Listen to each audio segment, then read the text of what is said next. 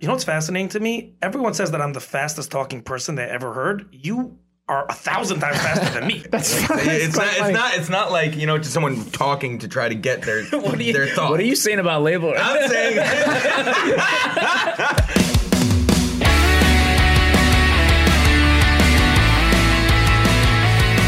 All right, everybody, welcome to episode number 24. We got Shimoli back from Miami. He made sure to come in 5 a.m. He rolled in late last night to make sure to be here. Be appreciative, ladies. Be appreciative. We are. We have the one and only Zach Adler here with special guest Rafi Baridis.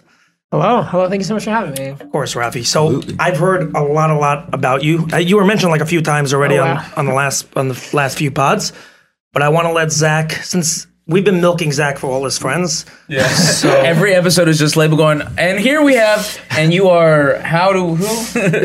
Yeah. So Zach, you want to start us off? Yeah. So I'm gonna let the man himself talk about who he is, but I can say how I met Rafi. Totally. Honestly, I do remember the first time I met you. So basically, I had someone else who's been mentioned on this pod. I had a friend, Bob. Shout out Bob, who was my former roommate. And Bob hangs with this like very elite crew of 20-something like Flatbush creatives that like really don't fit the Flatbush like world at all, but they're all from there. And Roth, he played a show in his old basement, his parents' old place in Flatbush. It was a show. Yeah. It was something. It was a show. I'm loving that you called them Flatbush elites. Like there's some sort of Illuminati. Like these Illuminati of like ex-yeshiva guys that just happen to like music and other artistic forms. I'll tell you why I call them elites, because honestly, and I said this to Bob the first time he performed at one of my shows, was how I met him. It's like, you guys aren't supposed to exist. Like, this is not supposed. You're supposed to see Waterbury guys making like Tati My King out of Flatbush, or maybe like a guy who he's like a rapper. Like, you don't really see guys who are like real artists just coming out of like the frumest neighborhood in Brooklyn. You don't see it often. Yeah, I was going to ask you. And they all hang with each other. I was going to ask you if you could elaborate a little bit more on what this Illuminati is, because I'm not familiar with it. It's a secret cabal of Jews who, instead of controlling the weather, they control our playlists. No, I'm joking. Basically, this is like if you look on Spotify at like any of these people's fans also like, you'll see like the same consistent names. Everyone from like Jericho to Yosef David. There is like a slight separation between the Crown Heights crew and the Flatbush crew. The Crown Heights crew is famously seen as a little bit more pretentious, if you will. A lot of them have managers. I think we need to back it up, right? Meaning, that's a lot of information. Unless I'm missing something.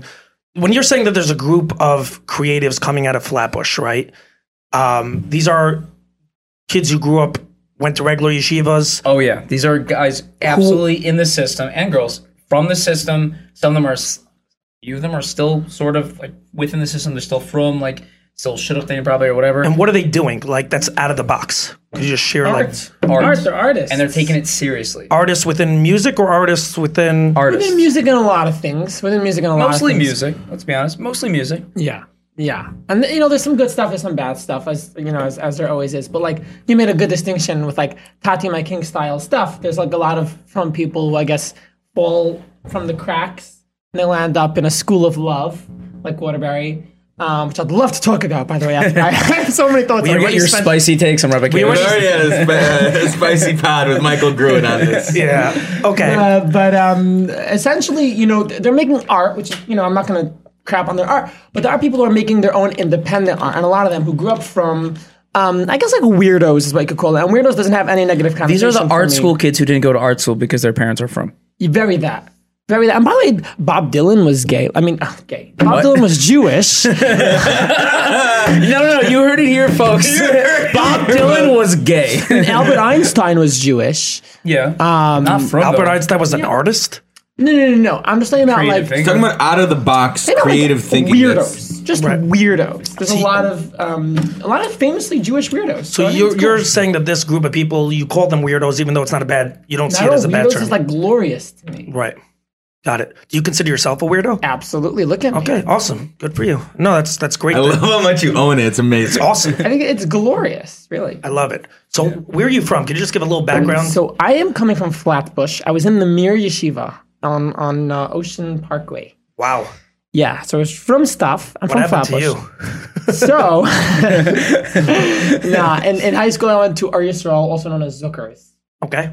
Another yeshiva. It was basically the way that the yeshiva got created. They had a what's it called, the Beis Medrash, and then a bunch of different yeshivas canceled their Gimel share, and so a bunch of people decided to like essentially bring a high school to this Beis Medrash because that was like a college Beis Medrash. Is this right by Bernstein? Yeah, you know Bernstein. What the hell? Oh, I remember Rabbi Bernstein started at the high school for Zuckers. Yes. Oh, sorry. My friend went. That So was Rabbi Beis Medrash Bernstein, there. so I have a very, very close friend. I'm not going to mention his name, but Rabbi Bernstein's his brother-in-law. Yeah. Like a super close friend is Rabbi Bernstein's wife is his sister. I mean, that's what a brother-in-law is. I think I know who it is. You probably do. Well, that's quite funny. Yeah. Very, very cool. Very cool. Yes, I was in Zuckers, and then they landed up here. Yeah, Akiva. Got it. Akiva's sister married. Okay, cool stuff. Right.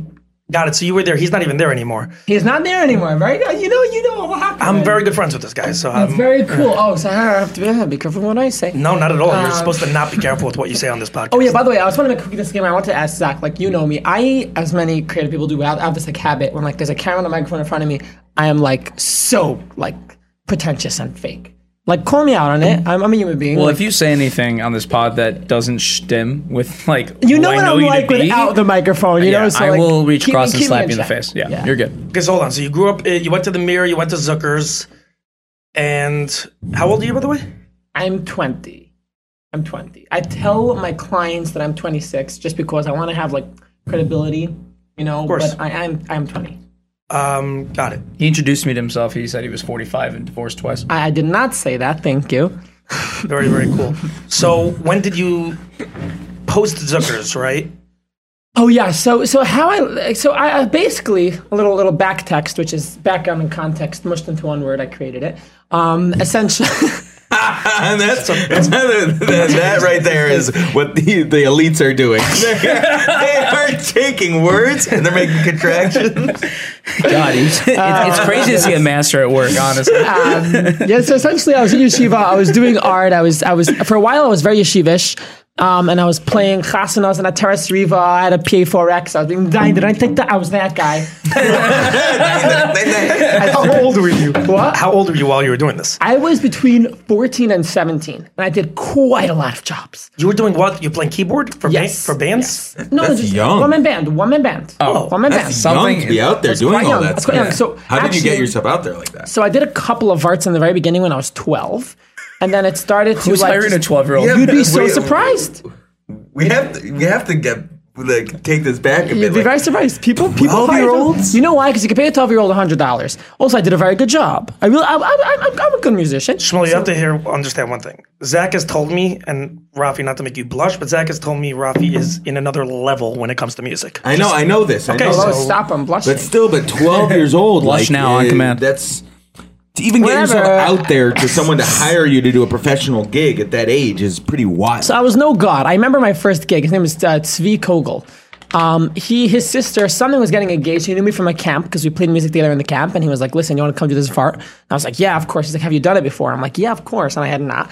So I came in there, I played. I think I did a nice job because that family, from like, you know, my entire woman band, Rain, they called me for like every simcha over the course of like 5 years. So, and like a lot of it is like family loyalty. Once families know a musician, they just keep on hiring the same person. That's So, how it like, works.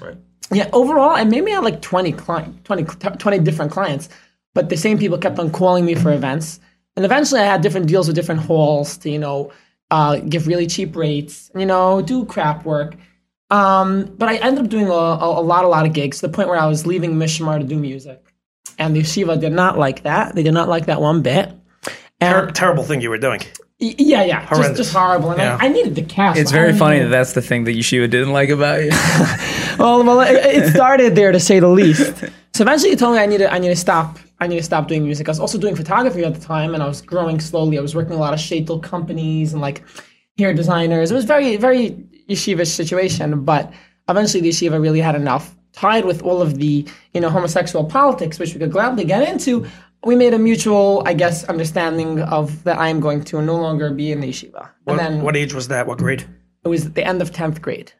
End of 10th grade. I still have the email. I organized a lot for that yeshiva. I did quite a lot of things to that yeshiva looking back from, the Shabbatons to their music. I have the email from discussed where he's like, because he told me I have to do certain work. I don't remember what it was, and I didn't do it. And then he sent me an email like, please do not return to yeshiva. I look forward to seeing you on Sunday for like the Rosh Chodesh Mesiba where I was going to like do the music, very that situation. So he kicked me out in the same email as he had me, come in and play, which was fine. Right. Wait, he was asking you to do Mesiba as he was kicking you out? Yes, in the same email. I still have it. I still have that email. Jesus I swear Christ. to God. So I never went back. So I continued. I did a GED by myself. I took Regents by myself. I got all that stuff done. And I felt like I was way ahead of my class. Like then Corona hit. My class was still in like 12th grade, like steiging and like, taking Regents and in yeshiva, which was in a residential building for some reason, by the way. I don't know. It's so interesting to me. But I was like slowly growing my business. What does that mean it was in a residential building? So how could something be a residential building? In Zucker's? Yeah. Like by Zucker's PM29? Yeah, that tiny little Yeah, like I know. laundromat. My friend was in Base Medrash there. So right. Yeah, I probably was. You guys know Remy Frankel? What the I'm hell? hanging out with him tonight. You're lying. Shout out to Remy. He's our best friend from Cleveland. You are joking me. That is crazy. Oh my Was he God. like your Hashba guy when you were in... Remy Frankel is like one of the most awesome people of Zucker's. He's just Boom. he was Abe? an awesome guy. He also taught there, which was not a fun experience. Yes, it's math and like stuff. Yeah. He told me. He told me some experiences Rafi, he had one from thing. that. Sorry to bother you. Like, try to talk into the mic because we just want to make sure we get. It's fine. You could Got move, it. You could move it around. By the way, you could like. Yeah, exactly. That's so funny. Very Yeah. good. I'm literally Into the hanging out with him microphone. tonight. That's so... yeah. It's weird when quite worlds funny. collide It's like weird that. when we're all collide. Yeah. He told me some stories from Zucker's. Oh, I can imagine. With the math ones. He's People yeah. throwing stuff at him. I feel when so he was a bad for him, teacher, to be but honest. you know what they were throwing at him. He's such a sweet person, honest, because like they did some really Sweetest bad guy. stuff to him. And after I asked him about it, and he was like, "No, I don't hold a grudge against these people. Like I understand what they're going through." And I was like, "Wow, the amount of like sensitivity and like self awareness, just like dissociate it and like show that that it's not about yourself." Yeah. I respect him a By the lot way, for that. This is a big trend in yeshivas I've noticed, is they always get like, there's always one base mesh guy's like, you're not a complete dumbass. You want to teach a class of like 35 high school kids physics? Like what is that? And how come every yeshiva has that? Yeah, seriously. No, I'll tell you why. Well, on a different note, what's the reason? They always all the non-Jewish teachers that come and teach, they always walk at, like there's the biggest Chilul Hashems happen when like the non-Jewish teachers come in. They're like, yeshiva boys are the worst behaved boys in the world. My question is, first of all, is that true? I don't think it's true No necessarily. way. No way, Do you right? see the stuff that's on World Star Hip Hop from public schools? But they say that. we bring in They less say guns, that, but I don't know that. I don't know that it's true. I think what is true is that I think it might yeshiva be kids true. are very grouped together, and like we are the Jews and you are the Goyish teacher. Haha. Right. It's much more of Right. like that. There's than more it of is- us versus them. Exactly. They're much more other. But I will say that like I've had several teachers throughout the years tell me those exact words. Different teachers, different ages have told me all of my public school classes are better behaved than my yeshiva classes. So I think it might actually be true. I think it's true. No, so I think that the reason why is because Limudei Kol and then Limudei Kodesh, it's two totally different things, and it's taught that way. So you don't have the same respect for the teachers as you have for your Rebbeim, like not at all the same respect. And so when you go into it, you're like, oh, I'm kind of just here to be here, or whatever, especially in the super right-wing schools. And then like, I don't need to learn this. It doesn't make a difference. And so whatever's coming out of their mouth doesn't make a difference to me. Now I'm going to try to have fun. Whereas in the public school, it's like every class matters just as much as the other one. You just have the 2 or 3 same kids out of 30 kids or 40 kids that are troublemakers. Yeah. So the other 35 actually care about the things that are coming out of their teachers' mouths. And they're like, oh, I need this for the SAT, or oh, I need this because I want to get a good grade so that my like parents don't get upset at me. But like in yeshiva, it's like, I don't care what you did on it, like in English. Right, I would say that's fair. I got actually a question for you. Speaking about school, I have 2 questions about school. One, what type of student were you before you left yeshiva? Like, what type of student were you? In both Hebrew studies, in Hebrew Torah? studies, I was excellent. I think I got the highest score one year of the Bechina Gedola. I learned a lot of Gemara. People underestimate how much Torah I know. And This is also something we're Chavetz Chaim guys, and on high school. Oh, he's yeshivish. I love this. We don't learn a lot in I remember learning Gemara basically for tests. Base management we took seriously, but like I feel like in Flatbush and there's in that world, like you guys learn in high school. Yeah, hold like on. you guys are like ligging and learning. Correct. Yeah. in the yeshiva system in Brooklyn, like non-Chavetz Chaim, they take they cover blot. Like it's like bro, they're covering ground. No, they do. It's like they know how to make like lanings, bro. In Chavetz Chaim where we were, like you could make a laning. Of course. So could you still make a landing? Of course. Do you think right now? Is there a time that we can get him? right now. Put me on Let's the give him spot like PTSD. that. I'm open to trying, but like I like to your point about like the Litvish yeshivas, like not like Chavetz Chaim. Also, what's it called Hasidim. Their whole goal is to like cover Torah. They just regurgitate it the way we read Tehillim. A lot of the Hasidic yeshivas, that's how they focus on reading Gemara. It's a very big kiosk. The only real people who are like steiging are like the Ashkenaz Litvish yeshivas, and like not like the Chavetz Chaim. Like if you don't say oi, then like no, you know what I'm saying? There's no like Torah, and I remember my family used to bully me because I have a Sephardi family, and I would say maroyer. For like on Pesach you say maroyer, right? Because it's like, oh, that sounds fucking weird. Because they were all like, a lot of them have much more Sephardi background than I do. Talking about your family Sephardi? Yeah. So then, how did you land up in the traditional Litvish? Oh, Sephardi yeshivas are expensive. That's the reason? Yeah. Why didn't you go to like a Tered or something like that? Because a Tered is expensive as hell. It's a very expensive yeshiva. These Ashkenazi yeshivas are also, they're much more fluid. You'll notice that Ashkenazi yeshivas are filled and flooded with Sephardi kids. You will never find an Ashkenazi kid in a Sephardi school. You won't see it. That is very much true. Why do you think that is? A few reasons. First of all, the Sephardi community is much more polarizing in a way. I don't think they would ever accept someone who is like not one of us. And I also think that the Ashkenazi yeshivas are way cheaper, much more open. They have much more diverse background in general. And there's more of them. You know what's fascinating to me? Everyone says that I'm the fastest talking person they ever heard. You are 1,000 times faster than me. But he's very concise with what he says, though. Oh, thank you. And he talks clearly. He talks clearly. Yeah. Meaning like, every word that you have coming out of your mouth actually has weight to it. That's like, it's not like just someone talking to try to get their their thought. What are you saying about label? I'm saying he knows this.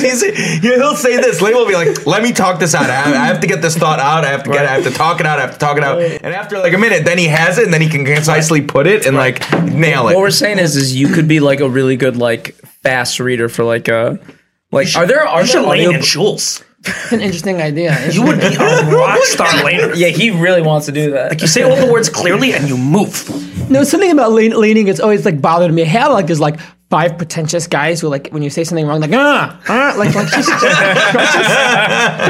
like get through this. You have like you have a 65-year-old overweight like little guy going. No, I know what he's talking about. He's talking about if you make any sort of mistake, you have those guys that are like the Nazis of bro. The Nazis. You ruined the trap. It's like the grammar. It's the grammar police. These are the same guys who are not nice to waiters and waitresses. That's what I hope. That's fact. It's guys who like whatever's going on in their life. Like you just got sacked. Your career never went where it went. Your kids off the derech. You're divorced. Whatever it is, you're sad. And you go to shul and you're just like waiting for that mistake, and then you're like, yeah! Like for 1 second, you're the king of the universe, and then you go back to your shitty it's like life. The highlight of their week. It's like the highlight of their week. Yeah, I want to coin the term "Trup police" or like the Trup Shoimrim. The Trup Shoimrim. That is amazing. That is actually amazing. So hold on, I want to go back a little bit. So you left high school at the end of 10th grade. You were playing the gigs you were playing at weddings from 14 to 17. Not as much as toward the end. At the end, I really started getting weddings consistently because I went more toward the DJ route. But I was doing a very large amount of bar mitzvahs, shava brachos, and barts. And people underestimate that there's a lot of money in there, especially that bar mitzvahs. If you come off as a shtadi and spitz guy, and because I was young, I was able to do that. Every single kid in that class is going to hire you, right? Because you are the cool guy. So I would like always go up to them and like be stolzy and like spitz to these kids, but like give them just enough attention. And it worked. I got many classes. I did a lot. And something else I would do is I would reach out to menahels. Say like, listen, I know you have people in your yeshiva.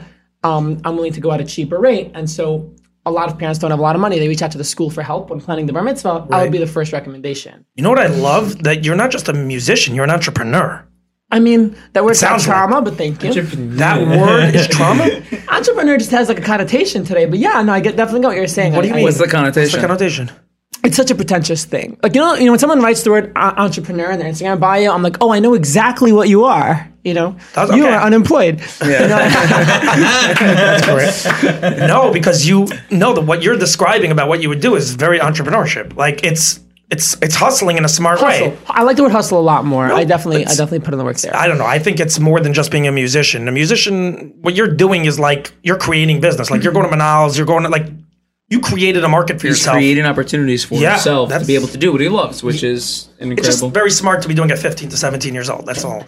Yeah. That's good. Well, thank you. I think that was a good time to transition. And we'll go back and I have a lot of questions about your origins, but I want to know, what are you up to now? Let's forward the clock. It's 2 years later. You're not playing gigs anymore at weddings. What do you do now? Okay, so thank you so much. I transferred completely into studio work. I recently sold all of my live gear, which was a huge moment in my life. And I exclusively do studio work. I do graphic design. I do music video production. I'm working super hard. I recently set up my LLC, my online listing. I'm working just around the clock to build my business and build my brand and get more clients. And could you elaborate more on what studio work is? Like what all those things you just said, what that is on a practical level. So unlike Ben Lerner, I'm going to explain what music production is. Wow! That was shots fired. Essentially, you know, he was kind of correct. Well, to be fair, he's not you're more a producer. No, Ben is great. I love Ben. We love Ben. I was just in the last week's podcast. I was listening. Like Ben Label was like, "What's music production?" And he was like, "Wow." I mean, it's like. And then he just barfed into the mic. No, he was totally fine. Basically, whenever you listen to a song on the radio or Spotify, someone's out there recording every track, mixing every track, writing every note, recording every sound, editing it, putting it all together. And that guy is a music producer. And it's done typically in a studio. Very cool.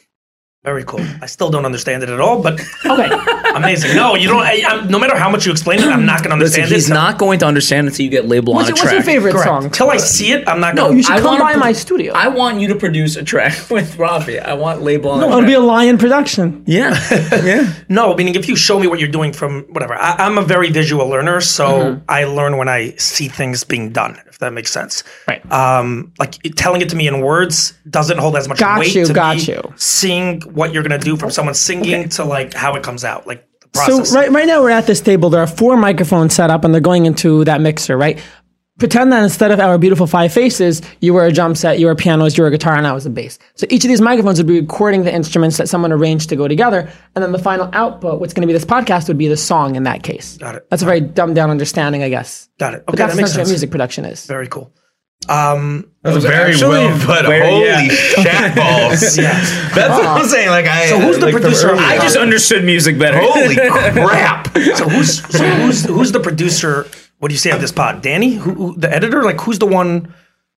Of this pod, it's a combination of me and Danny. Here's the thing: when you produce a podcast, the producer's job is not technical; it's to make it happen. It's very different from a music producer, meaning it's like a show producer, the guy who puts all the elements together. Your job in the podcast, producing this podcast, is everything from having the guest here to making these and making the coffee. It's. That sounds very like amazing. I'm just a coffee maker. That's what I am.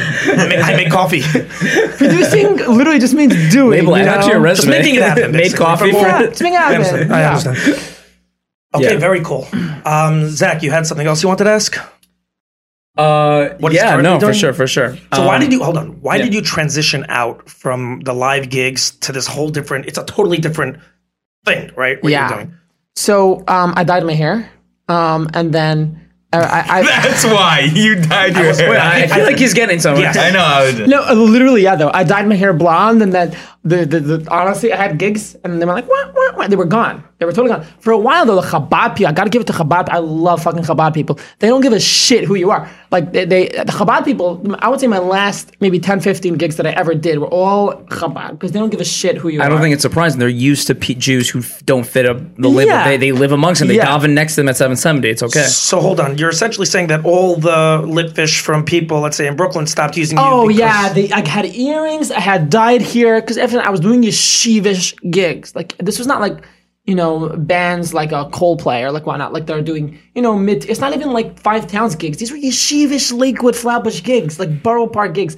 yeshivish. So when you AF. dyed your hair blonde, you went with the earrings, or just first blonde and you're wearing a white shirt and everything while you're doing So it? it started off with just blonde, white shirt. A couple people, someone gave me a nasty comment, even like, I guess people gave me nasty comments. I was shocked. I was like, I'm the musician. You know, For the what? waiter is Blonde- Mexican. For what, blonde hair? Yeah, for having the blonde hair. What do they care? How did they even know that you used to have black hair?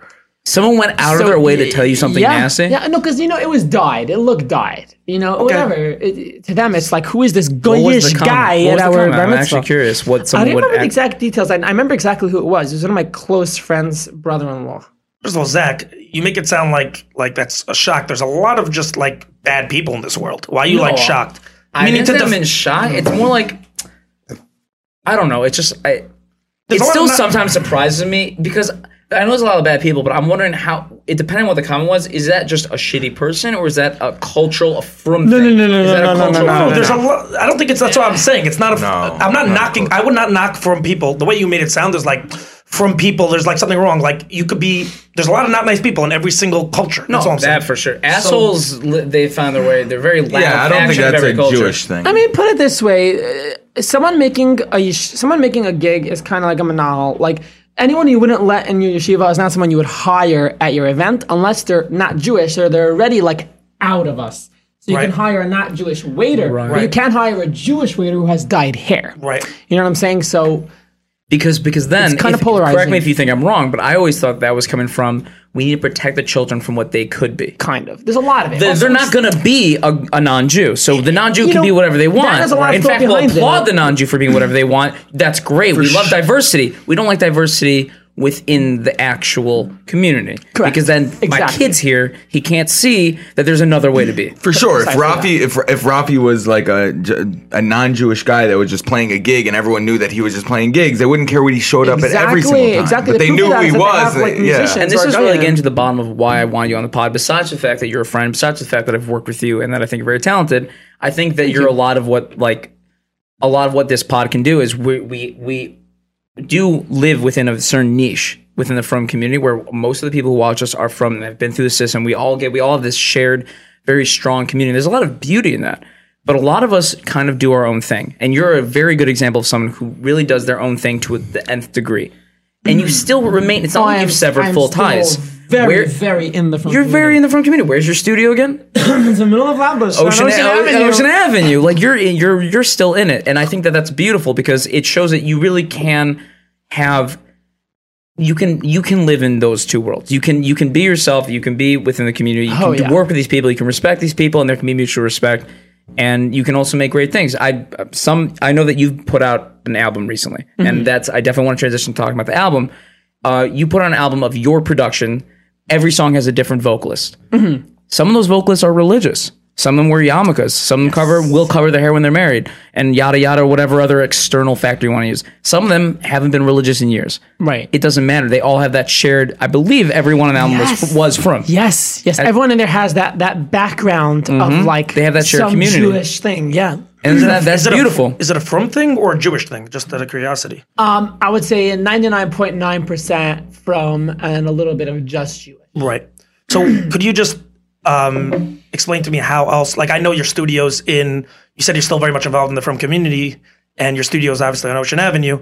Could you explain are there other examples of how you're still very much involved? Aside from the gigs of the creative, like this creative group we referenced earlier, is there any other? So, I mean, a large part of my clients who like I'm so prideful to have are, people who are considered from celebrities. And so just by virtue of that, I'm contributing creatively to Jewish media, meaning, any Jewish song you hear, like not any, but in general, if you hear a Jewish song, there's a possibility that I had part creating that. Most of the people, I mean, I did some filming for Mati Steinmetz. That was one of my proudest moments. That's really cool. Hold on. You did music for Mati Steinmetz? Not music. Filming. He's also I did some a videographer and video editor. Director, essentially. He is probably right now my favorite Jewish Same. artist. He's so good. I mean, the purity. It's just not fair. Oh yeah, we're not. It's a Shmuly's thing. Yeah, F that guy. It's not fair. No, because he's playing with a different set of rules. He's got a good deck of cards. He's got a good deck I'm just of cards. saying, the purity in his music. Oh my! Like I'm obsessed. Before Shabbos, I have a playlist. Shmuley wants to kill me every single time, Oh my god. and 3/4 of it is Matti Steinmetz. Like another part is Celine Dion. Call back. First of all, he put out on social a clip. I was roasted so bad on today's clip. Oh my gosh. Oh, it was a painful clip of me during my depressed days. No, there was that one Matti Steinmetz song that I liked that he did with Isha. Which one? Yeah, that was a great song. It's amazing. That was universal. No, hold on. But Nafshi was universally recognized by the whole world because it has a lot of Rebo touch to it as opposed to being a Hasidish niggin. Right. I love Matti Steinmetz's Hasidish niggin. Really? Are there any offhand? Loves this stuff. What? Do you know any offhand specifically? Yeah, all the ones by Kiddush and by the Rechnitz wedding he sings. He sings... Wait, you're sitting around your house listening to him sing at a Rechnitz wedding? Well, it's before Shabbos. It's recorded. He has... Before Shabbos, label will do that, yeah. There's a couple other ones that I'm obsessed with. Hold on, I need to get this out of my head. That's what Sam was saying. Hold on 1 second. I'm pulling it up because I'm like... While he's playing up, label loves Mordechai Ben David, Avram Fried. Like, he loves this stuff. I love he fights me on like how I don't like this type of stuff. No, I think it's beautiful. I'm asking the whole table right now. Imagine, is this happening in other cultures? Meaning, are Muslims who live in America, like the TV show Rami, like your modern Orthodox Muslims, are they sitting around being like, dude, I'm listening to Fahim Anwar's like Kiddush at a wedding, like he's singing at a wedding. You'd be surprised. Maybe you don't know. I don't know. You don't know their cultures. I've had an interesting outlet into Turkish culture, and they really do have that. They're Americanized, just like they're so much like from Jews. They're Americanized, but they have their like Americanized callbacks into their culture. It's so cool. You know what I mean? I've been saying for years that we need to have a Jewish Rami. I don't know if you know the TV show Rami. Is a show on Hulu about what's basically a chilled out ex-yeshiva guy, Muslim guy. And he's literally still from, and some of his relatives are very from, and he's just not that from. He has kind of a hip, he's kind of progressive, but he's from, he's going to marry a Muslim. We need a Jewish version because all the Jewish media is about Hasidim who go off the derech, and it's kind of negative. And let's just have a positive about someone who kind of straddles both worlds and makes it meaningful in both and makes it work. Right. You know, let's make it about Crown Heights. Let's say, Zachar Bris. Zachar Bris.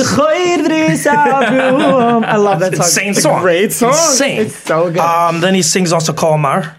That one, okay. It's beautiful. Then he has another one that he sings. Let me find it. These are my... Are you comfortable with the level of from this? Do you know the reason the one I filmed? Let's have a quick side conversation about Taylor Swift. Yeah. And then he has Shama Bikar. He has a new album coming out on October 31st. Excellent. Label. Okay. Can we get Taylor Swift on the pod to wash out the... Yeah, like... Shmuel's dying. Okay, let's talk about anti-Semitism. Me and Zach had to have a side conversation about Taylor Swift. Wait. We did. Taylor Swift is anti-Semitic? You know what? So I'm a crazy Matti Steinmetz guy. Yeah, I think he's absolutely excellent. Yeah. Really, truly. So that's amazing. So Mordechai Shapiro, Matti Steinmetz, whatever. So you're still very, very... Okay, you are very, very much involved in the From Music world. That's really what it comes down to. I mean, I live at home, so obviously a lot of that, I'm in a From environment for the most part. Even at the studio, my landlords are from family, such great people. Like, you also run a cheder out of your studio. Right, I do not run a cheder. Very good. What's your? How many siblings do you have? We're 8. And what's your family like? Oh, I love this one. Hope none of them watch this. So my oldest brother is married to a woman. He's from and he lives in Miami Beach. The one underneath him is married to a guy. And he lives in North Carolina. He is nihilistic, atheist, zero relationship with Judaism at all, And then underneath him, I have another brother, Yaakov. I shouldn't have said his name. I don't know. No one cares. He lives with us at home. Very, very cool guy. And then underneath him, I have my brother, Avi, who is an actuary who lives in Philadelphia. He is single and straight, as far as I know. Also atheist, nihilistic type stuff. Then there is me. The rest of them are from kids who live at home. Not every atheist is nihilist. This might be something in your family. No. I'm pointing out that that's why I have to say that. This is not the average Flatbush family. Like the top 4 kids are atheist, nihilistic. One's gay, one's straight, lives in Philadelphia. We're not sure. Like, is he atheist? Is he not atheist? Yeah, so there's 2 gays. And my mother is a teacher part-time, and my father has been a Rebbe for the larger part of his life. Wow, that is fascinating. Wow. Where does your mother teach? In Atirit Torah School for Girls. Pardon? And your father? So my father's a rabbi at it's a kehillah on Avenue P called Yama Torah, and he also is a rabbi during the day at Magen David Yeshiva. So he's a Rav as well as being like a Rebbe at Magen David. Yeah. Wow. And Triple smicha. okay, Hold on, what's triple smicha? I got smicha a few times from like different rabbis. Wow. He's an interesting fellow. Wow. can we cut deep here? Yeah, for sure. How do your parents feel about their kids? So here's the thing. My father grew up not in a religious environment. My father's completely Israeli. So as far as I know, he grew up in a kind of Chiloni world. And he was like, I guess, the different one. Now his siblings also became rabbis. My father was the first one to like come to America, marry an American woman, and like become a rabbi. So as much as my father is super religious, he's a rabbi. By virtue of that, he's more religious than my mother. He has zero dogma. He's not a dogmatic person. So there's no like, what do you mean? But the Torah says. And so for him, even if he disagrees with my lifestyle, we get along fabulously well. As opposed to my mother, she is not a rabbi. But she is a lot more dogmatic in a lot of ways. So for her, she struggles a lot. I sympathize with her, but she struggles a lot with me and some of my siblings' Judaic status and homosexuality and so on. That is a hurdle for her. But I live at home. I haven't been killed, which is a step up. So they haven't stoned you, which is a step up, right? No, because I would say this: like normally in general, when I guess coming from community, when people go either into a different path than they grow up to be, which is like you go to a cheder and like all of a sudden, okay, I'm not from, or I'm homosexual or I'm atheist. It could be anything, right? Normally it comes from either two spaces. One, you either have like a super open like space where you're able to just find yourself create like in whatever way you want to. And so it allows you to just not be rigid in who you have to be from growing up, and therefore you just become whatever you experience really in life. If if you're a 17-year-old and you had a lot of friends that were outside of the school that you're in, you hung out with public school kids, you might just like start liking the things they like and become more like them. And then it comes out of a space of rigidity. Whereas like a lot of people that become, I would say, even how you are or people in your family, a lot of times it comes from a place. Gay? No. I'm just saying atheist. It could be your whole family. It could be gay. It could be atheist. It could be anything that's not in the norm. In the norm of like of religiosity, religious Lippish Judaism in Flatbush, right? Comes out of a super rigid place. Rabbinic Judaism. Yeah, Rabbinic Judaism comes from a super rigid place where it's like a trauma-based thing where like their parents like destroyed them and then they have a hatred for it now where they go all the way the other way. So I really want to address that. And I swear I won't go down Waterbury Road. I swear I won't. You can't. But I do want to really address that because firstly, I have a few things I want to say. Firstly, I think there are two kinds of people who go off the derech. There are people who start doing averos and then come up with semi-logical thoughts that they heard to not feel guilty or get rid of that like cognitive dissonance that's happening because they're doing these averos, and then they land up off the derech, and then they land up in a safety net. And these are great institutions that I'm about to name. Some of like Moshe Feiglin's work, what's it called? Help me out over here. The one in Crown Heights that like helps people. I think Wilkes-Barre. Everything from our place to Waterbury, those places, to Rabbi Feiglin's place, like they're all the unconditional love. The schools of love is what I like to call them, because they come in and sort of save these people, for lack of a better term, as opposed to the people who actually have philosophical thoughts and consider like, wait, does this make sense? Was there a big boat, in the beginning of time that was like sailing as the world flooded? Like people who actually think back. Like, wait, does that make sense? Should we circumcise our children? Like, people who actually have thoughts inside their brain. And then they even have trauma sometimes a lot of people, you'll notice this, Zach, they're not religious anymore. They're even atheists, but they can't stop keeping kosher because it was given to them in their formative years. So I think that some of the people who you have to kind of make a distinction. That's why when I say off the derech, I mean people who like, I didn't want to wear a hat and jacket. Oh, my Rebbe hurt me, as opposed to not religious, who are philosophical, intelligent people who came to certain conclusions and then acted on them after. Got it. Love it, yeah. No, but I don't think we're like disagreeing. I think that two space. Yeah, there's a distinction. Your distinction you're making is that there's the people that get it out of trauma, really at the end of the day, and then there are people and the people that get it out of a space where, okay, I've thought this through, and now I'm trying new things, or I'm trying to figure things out, without from a non-negative standpoint. Yeah. Also, trauma doesn't imply that it isn't logical. Like, you could be in a really bad situation and then you're traumatized, and also logically you realize that you were in there for no good reason. Right. You know, people like say, "Oh, you're just who hurt you, Shayfullah?" Like that. You know, Right. when they're saying that, they're implying that the reason you got to where you are is because Is only because you have emotional pain. Exactly. Happens to be, I think, my personal opinion, I could be wrong, but I think majority of people that do go off the derech, I think a lot of mostly is from trauma. That's my personal opinion. I don't think most people. The existence of trauma, though, does not mean that there can't also be a strong philosophical basis for what their lifestyle is. Yeah, I agree. Of course, if you were perfectly happy, I would say the numbers of people who are absolutely ecstatic to be from, they love Cholent, they love Gemara, they're not gay, they're not anything weird about them, they're having a great time. Happens to be they're too intelligent, read the wrong thing. Oops, Dawkins did it. Boom, I'm out. That's probably low. That's my it's point. low. It does exist. I've met some of them. It does exist. It exists, Oh, it exists. especially if you look on the internet.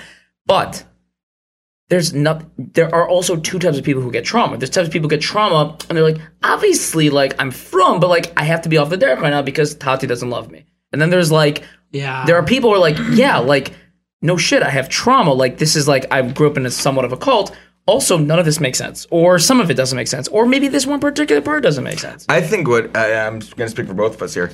I think what me and Label have found in the philosophical space, what he's saying is that the people that have a good relation with Judaism from a growing up standpoint and a very open space, but they love it.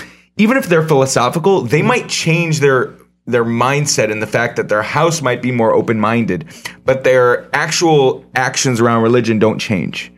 Meaning how they grew up, it doesn't really change. How their actions around it and their actions around halacha don't change. They just have a more open-minded mindset to people that are not like them or people that are not. There's a word for it. It's called orthoprax. Can I say something that's... Let me finish. There's a huge growing community now of people who, Mama and Tati, or one of the two, are turning lights on and off on Shabbos. I'm not talking about that. No, but why wouldn't you turn a light on? I think it stops at movies. What he's saying is like, we're from, we love Hashem, but like, we watch movies. You know what I mean? God, that can't be. No. What I'm saying is, no. I don't. Maybe I'm not saying it right. I can mention a guy on the pod like that it would like make sense to me. It's like a guy like Shlomo Sprung, Rabbi Shlomo Sprung. Yes. Like, okay, he is an extremely, extremely frum guy, halachically frum guy. He runs a Hillel in Miami Beach, but he wears a black shirt on Shabbos. But he is, if you find him halachically, he's one of the most on-point guys you will find in that regard. Like Litvish, like his kids go to Litvish places in Israel and different things, but his house is super open-minded in the fact that you will never find him in imparting his whatever he does, his views on you consistently. He's just like he has a home of love. This is what I do with my religiosity because he loves Judaism and he sees the truth in it for himself. And then what ends up happening from those homes, if you're philosophical about Judaism and you're philosophical about what's happening, you realize that not everyone's come to the conclusions you've come to. Not everyone has the same journey you've come to. And because of that,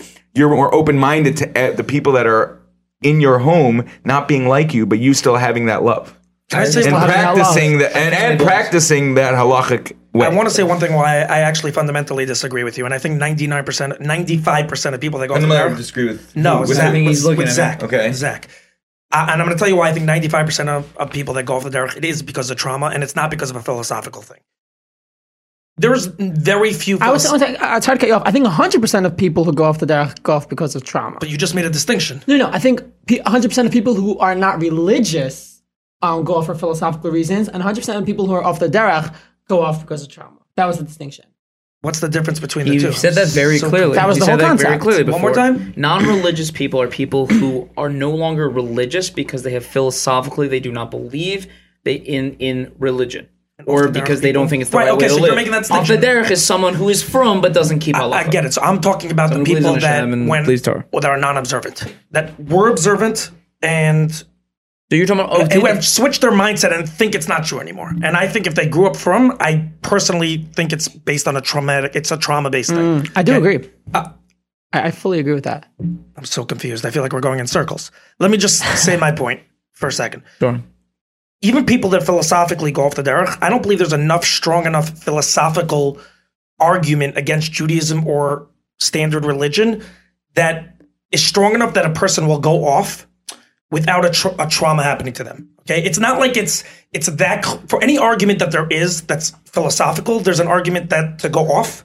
There's just as much of an argument for the most part to stay on. And therefore, if someone is going off, there's typically a trauma that is happening. Yeah, that you're agreeing with us. You're agreeing with us because I think that social conditioning of being raised from is a much stronger bond than most people don't have the strength of character to be a yachid and say, my whole emotional state is based, my whole sense of safety is based in being this thing. Happens to be, I don't think it's correct. Yeah. Most people aren't that yachid. Most people don't have that strength of character.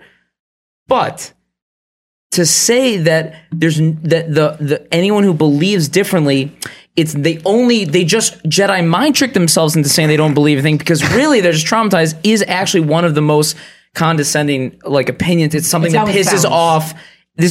You're a great guy, but this is very condescending because it makes it sound like your thoughts aren't really real. You've tricked yourself because you're hurt. Right. How does that sound? When in fact, if you actually do some digging, there is a pretty solid basis to believe many different things. There's a solid basis for Christianity. There's a solid basis for Buddhism. There's a solid basis for everything. I'm not disagreeing with any of that. But if you have a good relationship from the beginning, you won't be searching for those other things. Right. Even if something's wrong, let's say you put everything equal on an equal pedestal, right? Yeah.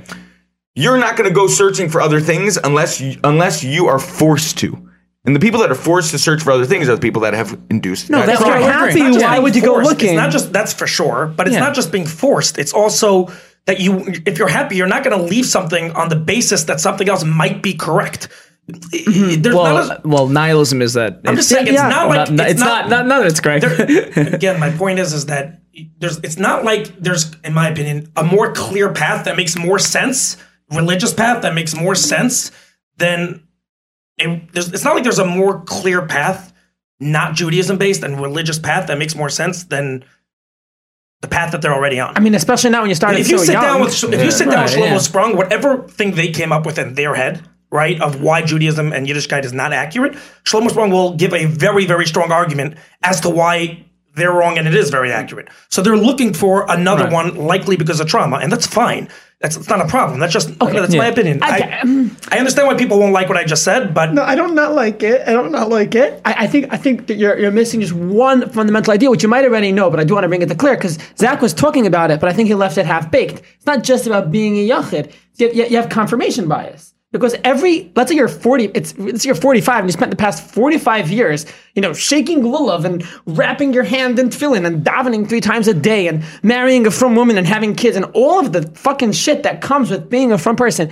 To wake up one day when you're 45 years old and have a single philosophical thought, you are essentially saying that every single thing, decision, thought, and moment you spent was you essentially being stupid. Or just you did not make the right decision. So it's not just about having the strength of character to do that. You have confirmation bias, and every year that goes by, you have an extra year of confirmation bias. So then they start looking for ways to justify it. If they do have a philosophical thought, like you said, they'll go to the rabbi who has the answers. I think that's a very important point here because I think the people who go off the derech, it isn't just the trauma triggering it. Like we all said, I think sometimes the trauma, is a little indicator telling you, see what else is out there. But that doesn't mean that people who go off the derech are a bunch of traumatized people. That could sound condescending, but I do chop what you're saying, and fundamentally I do agree. Here, I think we should jump off this topic. We've been at it for 10, 12 minutes. We could be on this topic for a long time. We should sprung off this topic. Sorry. By the way, real quick to end the topic, 5 minutes ago while this topic was happening, I was like, this is about to get into a hellfire. I knew it. I know label, I know me, and I was trying to keep it inside because we have very similar views on this, but I was like, I'm not going to engage because I know that me and Zach, I didn't think me and you or Label and you were going to get it. I thought me and Zach were going to get into a hellfire dispute because you're more, in my opinion, just to end this topic, you're more fiery about this than, in my opinion, just around this table than Rafi is. Like you're much more fiery around this right now because you maybe because 100%. Like you. I don't know exactly why, but just the way your trauma, the way you live your life now, you are fiery around this, and and the way that people perceive certain things around whatever is going on in different communities. To say we can all agree that, and something that this pod is doing, and it's there are still religious spaces that I like hanging out in, and it's religious spaces that, for lack of a better word, I would just call therapized. Yeah. Like, he's basically, once you go to enough therapy and you realize you have a certain emotional base, like, you understand that we all have such convoluted and complicated reasons why we do anything. Yeah. And it takes a certain amount of seeing each other. And this is, if you would like to look at it this way, and sometimes I really do like to look at it this way, it's very godly of you. Oh, yeah. To meet someone eye to eye and say, I can't possibly untangle the web of all the reasons why you do what you do, but I'm going to try to see you for who you are and accept that you too are trying to be a good person, not just for yourself, but for other people. For sure. I just want to say I don't think this. I believe everyone's like. Yeah. Honestly, there are very few people that are bad people. I really believe that. That's also a question. I also think we have a duty to paint from people in a good light. Very few. You know, like we shouldn't. This is not supposed to be shitting on them at all. Like, you know, when I meet a guy, I say good things about from people. Right. Yeah. Right. Yeah. I love also, that. One last thing that when I meet a guy, I spit on him in the face. I think it's beautiful. Also, I really like this conversation because I don't think these conversations exist on a public format, which is it's going to be on YouTube, obviously. Between thank you, Label, for creating a podcast where these type of conversations can happen. I'm serious. I think it's great that we're having both sides of the discussion. I think that's 100%. Yeah. No, I just knew. I'm just going back to. I knew that it was going to get fiery, and I was like, should we stop? And should I was going to chime in and like. So, Rafi, what are you working on? Because I knew it was about to get fiery. So, Rafi, is God real? And are you... No. No, so... Can you talk to me a minute? Could you go to the Waterbury thing for a minute? Because No. We are done. Leave it. We can talk... No, 2 minute timer. 2 minute timer. 2 minute timer. You were right. I am putting on the phone. Hey, Siri. Set a timer for 2 minutes. Guys, we're going to have Rabbi Kalish as our next guest. We have a 2 minute timer now. Very quickly, the reason why I have a disdain toward Waterbury, I think Rabbi Kalish is a fantastic human being. I think the establishment does an overwhelming amount of good. That is not to say either of those things are not true. It's not a diss to any person. Your disclaimer who is for legal reasons good. Now. I think that Jewish yeshiva is a bacher factory. Your wife pumps out a baby, you send them out to yeshiva, and then either in 10 years you have a bacher or you don't. And so instead of going into that system and seeing where the problems are, they put a 9x13 where the water drips as a safety net, which are the schools of love. Why are there two extremes? Why is there this super culty right-wing yeshiva and then this crazy school of love where you're on a campus with 300 kids smoking drugs and Rabbi Kalish loves me? Why is it both of those extremes? Do you not see how Waterbury is essentially a 9x13? Instead of looking at the actual leak, it's sitting there catching the drips. The safety net. Oh, this kid. Oh, wow. Oh, what did the yeshiva do to you? And then now that kid goes to a school of love. So what do you think the answer should be? Look inside the yeshiva and see why your kids are fucked up. You know, maybe it's because it's too intense. I don't think anyone disagrees with that. I don't think anyone disagrees I have to say, I have to agree with Label. I think we all the people who love Waterbury know that obviously it's not enough. You need the leak until you stop it. The 9x13 is dangerous. You need the bucket for the leak until you stop the leak. The 9x13 is dangerous. If you were a landlord and you had a leak coming down, and you called the plumber, and he put a bucket there, and he never came back. 10 years later, there's still a bucket catching the water. He's saying no one ever looked at that leak. Because there's a water There's a fucking bucket there, so let the drips drop. They think it's a program. Good freaking point. Thank you. What happens when the kids? Yeah, okay, so I'll break it down. He's basically saying that if you're a landlord of an apartment, they're never fixing the problem. Because there is a bucket there. I don't think that's true. They never will fix the problem.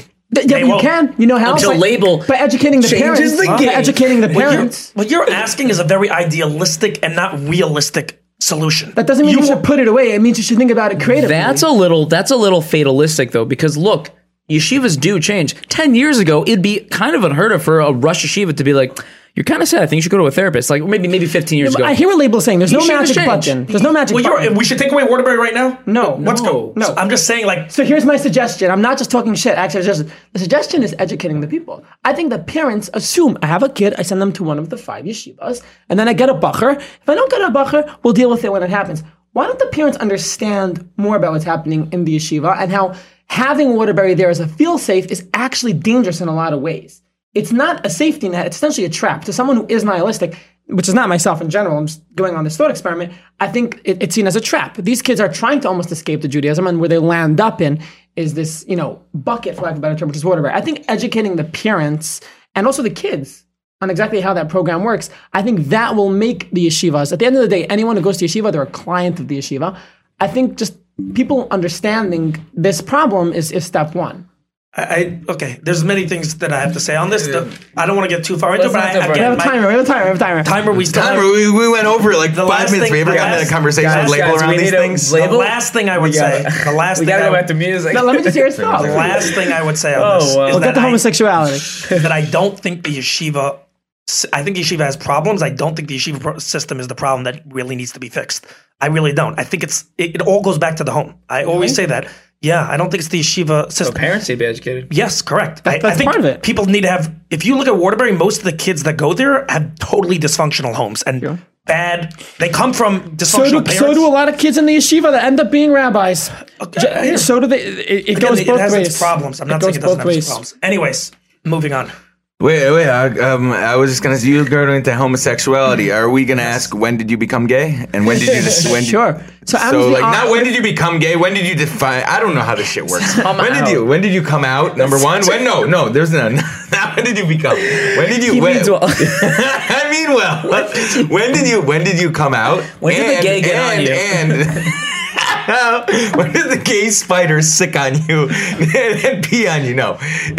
When did you come out and when did you, like, for yourself, realize? Where you realized when you were like a 5-year-old, did you realize?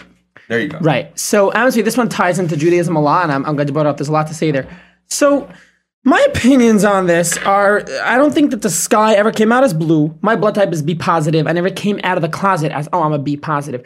I think that the whole concept of coming out or being hidden is just a product of stupidity and stigma. And so I never came out. I don't think there was ever a consistent point in my life where I was walking around telling people like, yo, I fuck mad bitches. Ew, ugh, gay people. No, that there was never a point in my life. And in yeshiva, part of why I got into trouble was because when people asked me if I was gay, I said, yes, I am. And so even there was a point where the rabbis didn't like that people were talking about my homosexuality, and they told me that I should put my hands in my pockets because as a homosexual, or just as an expressive person, sometimes my hands move a lot when I talk. They were like, what if you put your hands in your pockets so people don't call you gay? So... Hold on, did you hear that people called you gay?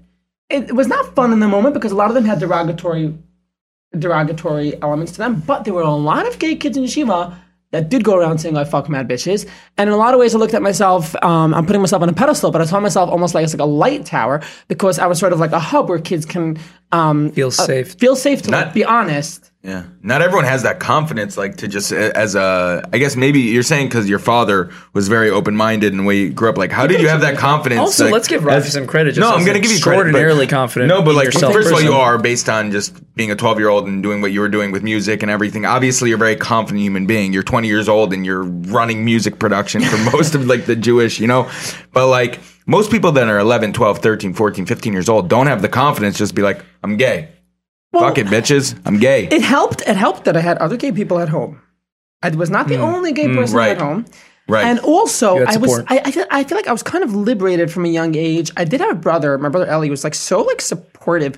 All the stupid shit that went through my head. I used to cross dress a lot and put shmatas in my head, pretend I was long hair, and he was always clapping. And I give him a lot of credit for that. He was definitely.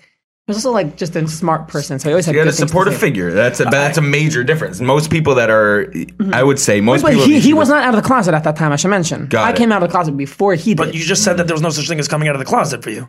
Okay, what I mean is that he came out of the closet. So by virtue of that, I was out before him. I like what you said. He was a secret for the larger part of his life. For me, it was not. So you were never a secret at the end of the day. But from the second that you hit your puberty and you were, a sexual horny, person. you're a sexual person. I knew pretty early on. I understood that gay meant someone who's attracted to people. And when you're 12 years old, you don't really understand what the word attraction means. But you have thoughts in your brain and you kind of put different things together. And you hear other people talking about girls and I'm like, what? I was not living for that at all. Did you have it about guys at that same age? Guys? Sure, I will tell you. I mean, I don't know if I can talk about this on a podcast, but I definitely experienced, I guess, puberty in this way quite young. I experienced sexual urges quite young. Okay. And those were for men? For men, yeah. Got it. Okay. At that time was my peers, the boys who were my age. I definitely experienced those. I never had people talk about these they're gay yeshiva stories. I never experienced that because I was not sexually liberated. I knew that I was different and I felt isolated because of that. And so I always just kind of suppressed any sexuality, in terms of actually doing it, in terms of talking about it. Right. For the larger part of that. but there's a lot of homosexuality in Judaism, and it manifests in some pretty interesting. What kind of ways? Explain, yeah. Well, the first thing is that people underestimate how many gay people there are, and it's impossible to get a normal poll, because of the stigma. Not enough people are ever going to be fully honest, and also a lot of people change back and forth. People have fluidity. I personally don't experience that, but you don't realize how many people in the frum community are actually gay. There's an app called Grindr, where it's like a kind of down low app where you go on it. It shows the people who are closest to you in proximity. It is a gay sex app. And it's Tinder for. It is not Tinder. It's Tinder on steroids. Tinder is like, swipe. There's no swiping. They show you the people who are close to you. It says maybe 150 feet away, 200 feet away. And they're just profiles. You hit them up and you say, like, looking for now. And they're like, yeah. Oh, you don't have to swipe right or left. You can just hit people up? You just hit people up and they're close to you. God, I wish Tinder was like that. That's crazy. You just hear, that's like going, just walking into a bar is being like, yo. You know why? without any filter. That is how homosexuality is in a lot of ways. Right, I was going to say that. Everyone says, the reason why it's probably like that on Grindr is because they're very horny. It's not fully true, by the way. There's more to say on that, but to this point, there's a lot from people, I'm talking about married people, rabbis, doctors, people I've known in my childhood. The amount of from people on Grindr that I encounter on a daily basis would alarm you. And a lot of them are... Time out. There are rabbis that you know that are on Grindr? Yes. Bro, this is good content. Wow! This is good content. Whoa! Stop. Like real, like legit, like black hat people? Legit. They're Hasidim. There's a Hasidic... Hasidish, that doesn't mean anything to me. A rabbi, that's... Yeah. There's like full rabbis, people in the community, people who have wives and kids, and a lot of them are very sexually suppressed because not only don't they get to express their sexuality, they don't get to express any, like, let off at all. And so they're willing to pay money and it has to be a big secret, and like they'll settle for very little. Like a lot of them have trauma, like so they won't do certain things, but they'll like pay you for pictures. Here's my question: do you people gay feet pics is like a big thing in the rabbi found on Grindr, right? Do people show their faces? So some people show their faces, some people don't. A lot of people don't. What you could do is after you talk to someone, you could send them so you could see. There's no profile there's no profile photo. You have to ask for unless they put one up. I put one up because I'm like, Christ, you want to see what I look like? I mean, if you have any standards, you put one up. Yeah. You know what I mean? But people who are like hiding in the closet, they don't want people to know. And so also, we should know the amount of like... I mean, a rabbi is not going to put his picture up with him in a black hat and a Gemara. That would be unbelievable. You have a guy looking for other guys. You guys are laughing at it, but I swear to you, there is. I've seen Chassin Kal. I've seen pictures under the chuppah sent to me. I've seen pictures with Svarim Shranks in the background. You know, there's a famous scene in Unorthodox where they put on a cap and he puts his face underneath it, and he goes, "How'd they will know I am Jewish?" It's literally exactly that. They're all like. You see sperm shots. It's so funny and so sad at the same time. It's I am flabbergasted. So, but Dan, that's the main point is that there are way more gay from people. That's for sure. There are way more, and they act on it. And what I learned also, connecting with a few people from yeshiva a couple of years later, there was some gay action going on in yeshiva I didn't know about at the time. A lot more people have at least experimented.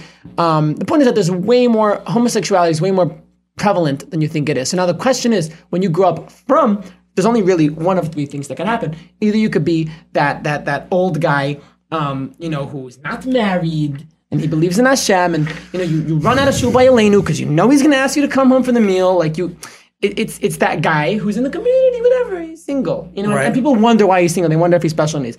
I looked at myself when I was younger. I'm like, I don't need that life for myself. I have dignity, so I canceled that out. Or what you could do. You can go ahead and marry a from girl, and you don't tell her. You have your needs met. You have this very nice. My rabbi gave me a heter. I have people in Grindr tell me the rabbi gave them a heter. So you have your nice. You marry a girl. Either you tell her, and it's a whole chaotic situation, or you don't tell her, and it's unfair. Time out. You could get a heter. Is that such a thing? Rabbis say lots of weird shit. Okay. The rabbi's job is to keep as many people in the tribe and look like they're in the tribe. Boom.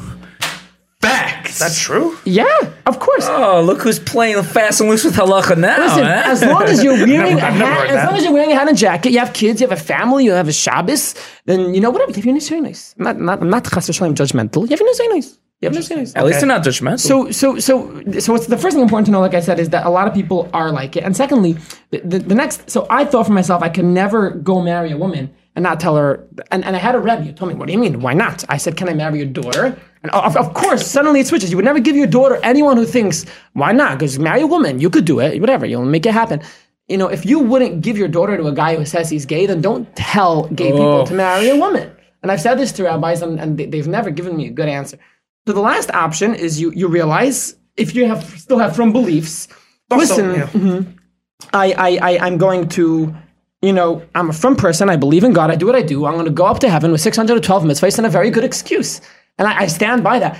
For me, my atheism has nothing to do with my homosexuality. It is completely separate equation. Oh, you're atheist? Yeah.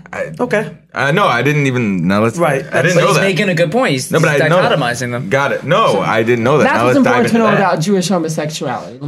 Got it. So I have a question, dovetailing with these two things. I don't know when you first started doubting God, but it sounds like you were really like gay and open, and at least open about it, and to a certain extent, maybe not proud. I don't know, but like you were okay with it and knew who you were from a young age. Did you have years where that overlapped with from beliefs? And if so, how did you feel about? This is a pretty personal question, but how did you feel about God in regards to that? I was like, holy shit, I'm fucked. I was like, oh no, I genuinely said, what does Hashem want me to do? And here's the thing. Yeah. I went to dozens of rabbis. I drove around town. I met with Moshe Meir Weiss, Mizrahi. I drove around town. Rebek. I sat there and I walked into each one of them and I asked them these questions. Moshe Feiglin was amazing. He's awesome. I asked them these questions and they all give me different answers. Some of them were like, but what do you mean, a wife? Some of them say you need to go to conversion therapy. Or mainly the Chabad rabbis were like, listen, I get it. It sucks. Just know you're normal. There's no Points on the board for Chabad again. Yeah, by the way, that sounds like a Chabad take in any, like, it doesn't veer away from anything, that they're always open-minded in general around, like, people and their individuality. Just on the things Chabad gets right. 100%. I'm not saying they're not. And Label will be the devil's advocate and tell you all the things that Chabad gets wrong. No, I have no problem. Label loves Chabad. But there's twofold. Everything has pros and cons. Exactly. That's the way it is. Tuck your damn shirts in. The yeshiva belt has pros and cons. The modern Orthodox belt has pros and cons. Everything has pros and cons. Chabad has pros and cons too. But I'm just saying, this is a common occurrence that people are like, yeah, but Chabad rabbis get it. For sure. They just get a lot of things on the 100%. emotional, how to deal with people. Yeah. There's one guy, I'll say this right now. There's one guy. We mentioned them already. Yeah. Chabad. He is. You love him, yeah. I love him, and he's a Chabad, and he's. Let's get him on board. I love him. He's unbelievable. We'll cut this clip and send it to him. Yeah. Damn. He would love it. Yeah. Chase, please come on. Here's my question. When you were at Zucker's, right, in high school, 9th and 10th grade, you already knew you were gay at that point, Oh, right? yes. Okay. Did they keep you around did they knew you were gay at the time? Yes, I was pretty open. And they let you, do you think the reason why they asked you to leave was because you were gay and it was getting out of control for them? Yes and no. A lot of it was a lot of dissonance. A lot of people were talking about it, and that made me uncomfortable. And I went to tell the rabbis. One of them was like, no, you're totally not. And my mom was, you're totally not. Do you want me to Google what it means? And I was like, I hooked up with a guy last night. You know what I mean? I swear to God. So he was canceled for me right away. And then here's what I want to talk about. There's a guy, I don't know if you know. He was a Rebbe. That's the way. Say the last by the name. way, I don't know who that guy is, but there's so many chuz in there. He was my 10th grade. Oh, Rebbe. his grandparents in Europe used to handle fruchts. Yeah, these are rich people. Anyway, the biggest grim. I knew the. Okay. Okay, go on. So he was my Rebbe, and he's great with humans. He's a fabulous talker. He's very empathetic. He understands life and humans well. And so I trusted him. We had a long conversation. He took me out to pizza, and we spoke. The classic Rebbe move. Take you out to pizza now. I told him. Did he go to the bathroom with you? I told him everything, the thick and the thin. Now here's the thing. I had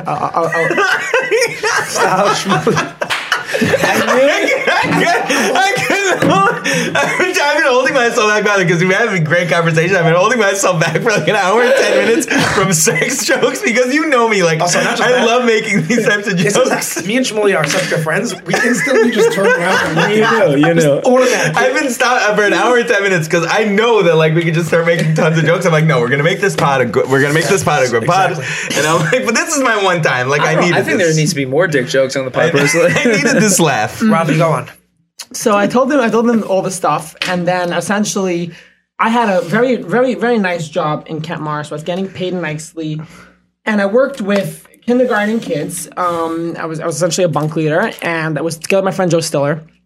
And essentially, Rabbi Fruchtheller, he's synonymous with Kent Morris. And he was a big part of like how the administration there works in terms of getting the job. It was his job to like deal with people getting the job.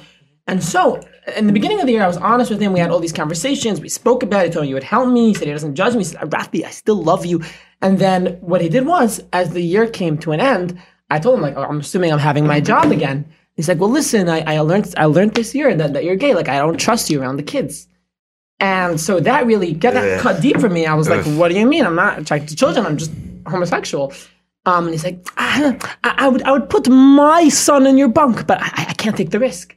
So I really wanted this job. I told him, like, listen, what can I possibly do? So he gave me this phone number to this sketchy-ass conversion therapist.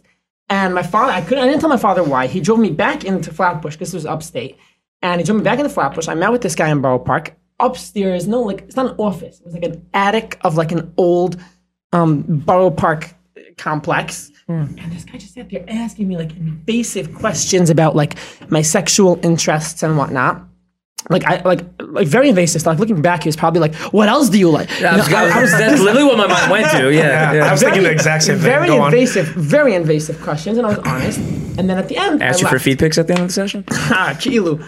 So eventually, I left, and then Rabbi Fruchtheller said, like, "Okay, where's the document?" I was like, "What do you mean? What document? You need to sign a document that you're not going to rape any kids." Ouch. And I realized that this guy, and I have the email, I have everything. I was flabbergasted, obviously. So that went. I understand. You told me that he's super empathetic and people's person, so clearly not. I felt betrayed at the time because he was so kind to me, and he told me I love you, and he would take care of me and invite me over for Shabbos, and then he backstabbed me in this crazy way. I was like, I mean, you don't judge him for it, but a little bit.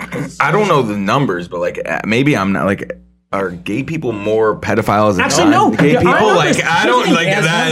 There it's are numbers, but not just that. Where does it come from? Right. Like, So he's jumping conclusions. He's jumping conclusions. Like if it's one thing that he wouldn't want you teaching other kids like about homosexuality, I'm like if he wants to like somehow convince in his brain that you're putting in thoughts into people's things that's against their agenda, fine. But like. The thought of pedophilia, like, why is does pedophilia have anything to do with? Yeah, that's what I'm saying. Like, what's it have to do with? Like, because they don't know. They're uneducated. No, but they're uneducated. But what's it have to do with? What I'm saying, you say like, what's it have to do with being gay or not gay? It's like people have that kind of dogma because they're not educated and they were told it's bad. And so, actually, there is a statistic. There are 4 categories that any pedophilia or like child rape case can go down in. Either you could have an adult man who abuses a young girl, or you could have an adult woman who abuses a young boy, or you could have a boy who abuses a boy and a girl abuses a boy. Out of the 4 of them, the one who has the least documented cases are adult man on child man. So the whole thought of putting them together is completely bullshit. What I'm just trying to understand, and maybe you were answering this before, but to me, pedophilia is a totally separate thing. Yeah, like the odds of pedophilia happening is the same with a woman. It's about deviance. That's what we're saying. It's about deviance. It makes a lot of from people are not educated, and so they think anyone who is deviant is very extremely deviant. It's not just deviant. It's a different. It's someone who's a pedophile. You're uneducated. No, they think that anyone that is not like them, women, someone that's not like them, and because in the Jewish world it's demonized to be, or it's a stigma to be anything but straight, right? So therefore, now we're equating all the things that are quote unquote bad in society. Yeah, right? I do want to make a point, and I think you would agree to it. This is obviously not true for everyone. In my experience, homosexuality hasn't been demonized. It's been stigmatized. Those are 2 different things. To be fair, we grew up quite differently. We did grow up different. I thank God every single day that I did not grow up in Flatbush. Grew up in out of town. But in the Chavetz Chaim, like in that world, there's a stigma that's going to come along with like the fact that most halachic Jews believe that it's against halacha. But it's not demonized in a lot of. It's only interpersonal in the yeshiva. That's what I was going to say. For how we grew up, it was stigmatized. But I think Can you explain the difference? Stigmatized is that stigma is like that's not a stigma is like. Listen, that's against halacha. You're not going to really meet a lot of them. Right. It's the Torah says. Demonized is like they're evil. They lurk amongst us. It's horrible. I hate you. I hate you. But where is it demonized? In yeshiva, it is. In Ar Yisrael on Avenue P, it's from the Rebbeim, though? From the Rebbeim down? No, it's stigma. They think you're a bad person. They think you're evil. Quite literally, yes. Wow. They literally say you are disgusting. We literally had you sharing like these disgusting gay people. It's a manuvel. But that's different than being demonized. What's the word? That is literally that is demonized. Stigmatize is like stigma is not personal. Stigma is more passive. Right. Stigmatize is I would say like people going to rehab. That's stigma. It's stigmatized. Like people going to rehab is stigmatized. But you're not a bad person. You just go through struggles, and I don't want those struggles. You went to rehab. You sick fuck. Exactly. Right. It's different. It's different. It's more like you went to rehab. I have a sympathy for you or something. And then there's you went to rehab. You're a fucking right. You're messed up. Different. You're literally wrong. So back to the time. Wait, I want to say something real quick. I always found it very telling. When I was in yeshiva and I first started arguing stuff, I found it very telling that all of a sudden around the gay thing, guys in yeshiva, not even the Rebbeim really weren't so involved in these conversations in Chavetz Chaim. Thank God, I think they're much more normal than what you grew up with. But like the guys, there would always be guys who would be argue what do you mean it's menovel? It's an abomination. I was like abomination. They like that. It's weird though because that's what that's the Torah. That's but I'm the it's literal weird translation. because lashon hara is so bad. I'm you never hear a guy who's yeah, that guy's such a lashon hara. It kills your boner. Just admit the truth, which is that you just think it's not what gets you off, and therefore it's weird. It's called judgmental. Just be open about that. You don't all of a sudden take up the gauntlet of God. No, God hates. Relax. God hates a lot of things that you don't care about. This just kills your boner. Lashon hara doesn't kill your boner. So be open about it. Yeah, so what's the reason you think that it has such a strong demonization as opposed Zach's to fiery right now? Zach gets fiery. No, you make These are all the things I wanted to tell guys when I was in yeshiva, and I didn't. Hold on 1 second. So what's the reason that you think it has so much stronger demonization? A few special reasons. Let's ask the resident gamer. A few special reasons. The first special reason is because a lot of people are gay but are insecure, and so homophobia becomes more and more manifested because now it becomes among your peers. Becomes among your peers. Okay. I don't think that's the reason, but go on. I said a few special reasons. Okay. Another special reason is that sex in general is taboo. And the third reason is that if someone is not gay, then they can't relate to it. And if they're judgmental, anything you can't relate to is not normal. And if you are gay and you need to compensate for it by being extra homophobic, I'm not saying that everyone who's homophobic is gay. That's not what I'm saying. What I'm saying is that if you are not gay, then you can't relate. And if you are gay but you feel the need to hide it, you have extra insecurity, which very often manifests into big homophobia. I've had people in yeshiva who were so homophobic to me, who bothered me every single day, and now are hitting me up, years later, asking me to have sex with them. That is something that I've personally experienced. No, that's terrible. Wild. Someone who's homophobic and is making wild. There's got to be a way to get back. I'm just thinking revenge. There's got to be a way to get back. There's got to be a way that you can just I don't just judge them. I don't judge them. I know what they were going through. I don't judge them at all. You're a better person than we are. Right. He actually understands what they were going through. I mean, obviously, that's very sad. That's a terrible thing, obviously. But I do think that there's a part in this. I don't know how long I would have to ask some other people, but I do think there's a part with how the Torah talks about it that definitely contributes to this. I believe the Torah calls 12 things at different points an abomination. No, it doesn't. Yes, it does. That's not true. No, it doesn't. It's the only place in the Torah calls something an abomination. It's not true. What's not? It's not true. Specifically, but two things: by anger. Anger's a teva, and also by lashon hara is a teva. Really? Okay. Maybe what I was quoting was more like the Sfarim, after the Torah. But that's my point. No, in but the Torah it says he's saying in the Torah there's two other things. I believe it's mentioned. I don't. I'm look gonna it up find out after. about that. If we had a Jamie, we would know. Even if it is the only thing. You know what else? So an old ancient book says, the word teva. People read it. You know what else that old ancient book says? It says lots of things, but this is one thing that it just takes super literally. Yeah, no, I think the reason why it's taken so seriously is because of this fact. You're saying it's in two other places. I remember hearing that it is the only thing. You know what else, by the way? Bestiality doesn't get a teva. Which is so crazy to me because, right. I mean, if I was a dogmatic Jewish person, which one is worse? Right. Can we be honest? Also, you know what else is not a teva, by the way? If you cheat with your friend's wife. It does say you're supposed to feed the animals first. I mean, that is. Oh, that's fact. There is ish. I mean, it's a very, very serious. That's not a teva. So you think that two consensual people is less disgusting than cheating with your to me, that was just right away a big red flag. Interesting. I hear. I don't want to get into all the totally. We should not get into Torah semantics. No, actually, I want to. This might come out of left field, but just in general, gay people that I've come around in general, you have the flamboyant ones. I'm going straight for it right, man. Wait, talk. Gay people I've come around. You have the flamboyant ones. You have the people that are just, they're gay. And to me, I've always said, like, I'm telling you, like, I've always said this. I have zero problem in any way how people live their lives. My always issue in general, and it can be from a person that's gay to a person that's like a super sexual person that's straight. If they're putting it in front of your face consistently, it's like, do you find for yourself, because meeting you for an hour and a half right now, right? You're just a normal dude that I'm gay, like big fucking whip. Like it wouldn't even cross my mind next time I meet you. It doesn't make a difference to me. Right. Like 100%. Do you find that like the people that you meet in the Jewish community, because I'm going to say straight in the Jewish community, are more like you, or do you find that they have to, that they have to separate themselves, and that separation sometimes gets misconstrued by other people? Some and some. Are you talking about the gay people? Could you just elaborate on your question? Gay people in general. I'm saying gay people in the Jewish community. I'm not. You're asking whether or not gay people in the Jewish community are very flamboyant versus just being normal? Right. But here's the thing. In general. And do you think the flamboyancy, you're a gay guy, do you think the flamboyancy is a expression of suppression from like when you were younger and now I have to get it all out? Or do you think like it's just their personality? Okay, that's a whole separate thing, which I can also address. Firstly, regarding the whole rubbing it in my face thing, I think that people love hack in general. Whenever someone comes out, someone's gay, everyone's forwarding it, putting it on chats, people talking about me on chats. I don't like that people come up to me and say, "Oh, I have nothing against gay people. Just don't rub it in my face." Bitch, you rubbed it in your own face. Why are you sending it? Why are you talking about me? You know what I mean? I think however people choose to express themselves, whether they use their hands a lot or wear earrings, like anyone who has a job doesn't care. And so when people say you're rubbing it in my face, you're rubbing it in your own face.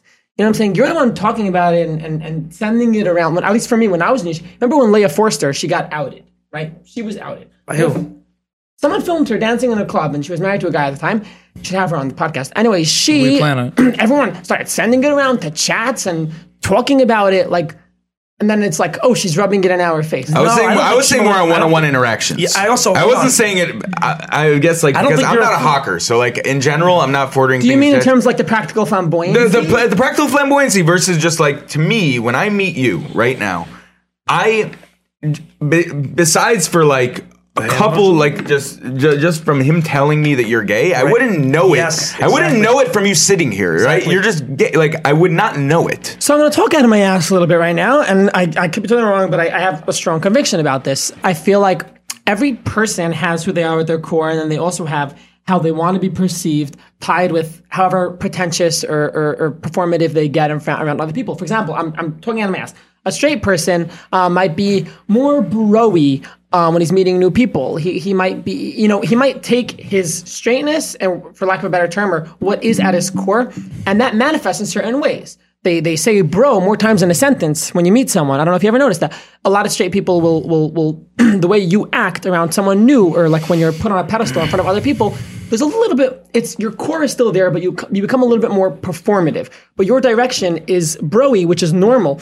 For gay people, when I meet new people, sometimes I get ditzy. So I was like, oh my God, that's like totally crazy. Like sometimes like, oh my God, I really talk like this sometimes. Like I really do it sometimes. Like there are times where I do that. At my core, I'm that, but a lot less. When I meet people, the way I get performative is in that way. So I don't get why people think it's a thing. It's so performative only when gay people do it. I think straight people and everyone does it in their own way based on how they want to be perceived. Hold on. I've been around gay people that I think the level of flamboyance Shmuley is referring to is even more than the guy who's like bro, right? No. I've been around. I'll say it better. The guy that's a bro, that is flamboyantly bro, the Chads, get the names. You're a Chad. You're a fucking Chad. No one wants to be around a Chad. No one wants to be around a person that's like the dick fraternity guy throughout his entire life, right? When you're 20 years old, it's fine. When you're 18 years old, but then when you're Chad at 32 years old and you're like, yo, bro, I lift at the gym. What the fuck is up, man? Yo, you want to crush a beer? Right. That's like, you know what I'm saying? Like they eventually, it's like, bro, stop being a Chad so hard. Like, yeah, like that's okay. it comes out of then stop being a fag so hard. Yeah, that's what I'm saying. Totally. So that's what I'm saying. I'm saying, like, do you find that people are more in? I guess It's like exaggerated, the ratio, or do you think it's just the normal, amongst everything? I think people exaggerate everything always, even when you talk about it, and even when they do it. I think as long as you're not hurting someone, who the fuck cares? And if you find their flamboyancy annoying, then just don't fucking talk to them. You know, like if the Chad is allowed to be Chad for as long as he wants to be Chad, I don't think it's a problem with It's more like where it's coming thinking from. someone's right. That's what I was saying about the whole core thing. You know, but I have a lot of gay friends, quite a lot of gay friends. Tons of gay friends actually. I would imagine. And they're not all of them are all, you know, crazy in your face. There's a time and place for it, by the way. When we go clubbing, suddenly the light switch turns on. We're all like, oh my God, that is so crazy. 100%. It's like, okay, so for me, what I'm saying, like, is when I love this guy. Yeah, I love you. Like when for me, it's like when Chad's doing it at 32 years old. Okay, so if you're at a baseball game, you've had 4 beers, go be Chad, but don't be Chad everywhere. Like when you're 32 years old, at some point it's coming out of a place of insecurity that you have to be that guy. Yeah, sure. You know what I'm saying? That is absolutely and utterly correct. So my thing is like the flamboyancy of the gay of gay people when they're like just walking around the mall or like they're literally just walking around the street or doing it. To me, like I will say this, and it could be judgmental. I think it comes from a place of insecurity. Now, if it's in a space where you're gay, like where your performative comes out, that's different. But to do it at all times is like if Chad's doing it at all times, if he's in the grocery store. I feel like you're saying a lot of words to basically just say your point was that you think that there's a lot of adult older gay men that might have some insecurity. To which I would say, no fucking shit, they're gay in America. Yeah, of course. I'm just saying. Yeah, that's absolutely a fair point. And is it more prevalent in the Jews because it's more suppressed? Not necessarily. I think some of the gay Jews I met are some of the most philosophical people I've ever met in my life, frankly, because they've had to think about life on like 2 really crazy parameters. Yeah, I also think you said something. I think you said something very important earlier, which is that like unless you're hurting someone, like if someone's flamboyancy, if someone's Chadness, if someone's anything, for sure, you can just decide. You can just decide not to. It's honestly, it's probably a lot of fun. This is something that I always think about all the time as like a creative person is there. Also, honestly, like. And this is why there's a lot of like the politics of like the softer men versus toxic masculinity. Gay men almost get a pass in society where like, they're gay, so he's allowed to be flamboyant. There's almost a certain allowed in straight culture. It's actually looked down on for some. I mean, in some circles, to be super straight. For men, for men to be flamboyant. And when they're not gay. In LA, What do you mean by flamboyant when they're not gay? Explain what that means. Depends where the norms are, where you are. Right. Could you just explain what that means to be flamboyant when they're not gay? Like there's a certain amount of like everyone from LA. No, to be the opposite. That you're to have tons of femininity. Yeah, or just be very expressive. Oh, got it. Right. No, I think that toxic masculinity has also stopped people from. It has made people who are like, let's say, same straight as everyone else, but they happen to have their performative is straight. Like their performative is Chad, that they're looked down upon now because it's toxic masculinity, or maybe they're meaning there are very good, or maybe they're just dudes. Broy dudes. Like maybe he's just a super broy dude. And it's not toxic masculinity. One of my favorite places to hang out on the internet are these like groups for like gym bros to like, but they're very progressive, like they're very pro LGBTQ, whatever, but like.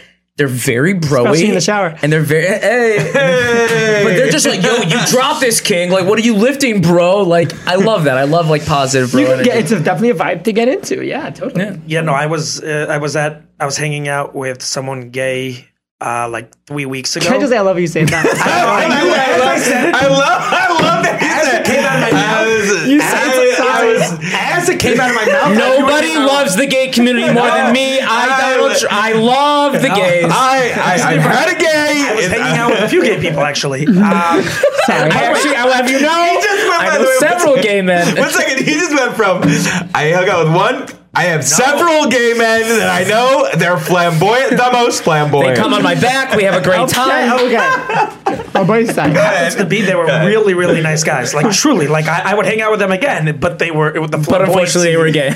was insane. It was like lipstick, makeup, like short. It was really, really intense. And I was just like I was a little caught off guard. They weren't like you were uncomfortable. The label's saying is that he accepts you now that you're presenting mostly straight, but if you were to ever act extra gay around him, he might not want to hang out with you again. How about this? No. Do you know, I mean, there is a level. He's saying if you were to act extra gay in certain scenarios, he'd understand. No problem. No. I'll own it. Let me ask you a question. Is there a level of where you're making someone super, or a lot of people super uncomfortable, where you should be sensitive? It sounds like you were hanging out with several gay men and you were just this token straight there, maybe? No. In which case, let them act how they want. Sensitive always. No. Hold on one second. I don't think it's a chiddush. Were they kissing you, or they were just wearing a dress? That doesn't mean that you're not making other people super uncomfortable. Maybe that's it was most people. It was. Here's where I disagree with you. I think if you want to wear a fucking dress and lipstick and it's making other people uncomfortable, unless you're at a goddamn like family funeral, like keep wearing it. Like let them be uncomfortable. They can. What's stay wrong mad. with a family funeral? Yeah. Or maybe Honestly, someone is, One person. No. I want to hear this. Wait. What I was saying. Okay. You can, first of all, if you are a trans or a crossdresser, you absolutely you can definitely wear a dress to the funeral. I was saying don't come in like voguing into the funeral, but we're talking about like you're allowed to express who you want to be, even the pretentious part of you. I don't know. You're allowed to wear skinny jeans wherever you want. Like, why you got to be so Zach? Why do you have to wear like a hipster hat? I don't know. Like, it's literally the same thing. It's just how we dress. It's just how they want to present themselves. What? Dude, do you have to carry the guitar with you everywhere we get it? You're a musician. Like Sweet Levine, you have to walk around looking like you do. No, but if someone was being Chad at every single moment, there would be like, dude, you're making me uncomfortable. Like, stop chatting so much. So don't be friends with them. Don't hang out with them. Okay, yeah, no, for sure. I don't disagree with that. It happens to be I was with a bunch of people. I was with a bunch of people that were totally straight. They weren't the majority there. All right. They were the minority. Well, which they're normally going to be. Yeah. Right? Because even a guy like Shmuley said, I would never know Rafi is gay. Like, wait, I want you to blow their minds because they definitely don't. I don't know if they probably know what drag is, but they don't know that you perform it, and you should tell them because it's. Do you guys know what drag is? Wait, in the middle of saying course. What's drag? Okay, drag is essentially an art form. It's a very old art form where essentially the way it started was in Shakespeare plays, people would not be able to. No women performed, so only men performed. Eventually, what it became. In nowadays, roughly, says like tons of gay history squished into one sentence. Essentially, a lot of people, not only gay people, a lot of gay people, there's this performance that happens in the gay clubs where it's like super exaggerated makeup, super exaggerated hair, super exaggerated outfits, and these people are some of the most talented people on the planet because not only do they sing, they dance, they sew dresses, they literally do such a wide plethora of talents so well that they perform it, they get hired for shows. In fact, a famous one like Trixie Mattel, Bianca Del Rio, have sold out huge theaters, at expensive tickets. So it's a very popular art form. So essentially, what happens is in the gay clubs, you have these performers who they perform the art of drag, where they have the outfits, they put together the fashion for it, they do the makeup for it, they do the hair for it, and they lip sync, perform, dance, do stand up comedy. It is a huge thing. There's reality TV shows about it, kind of like AGT. Cool. Where they give out millions of dollars a year. Anyway, so I have indulged myself in the art of drag. I've performed at a gay club. What's your name? My name was Hajar, aka Hagar from the Torah. Wow.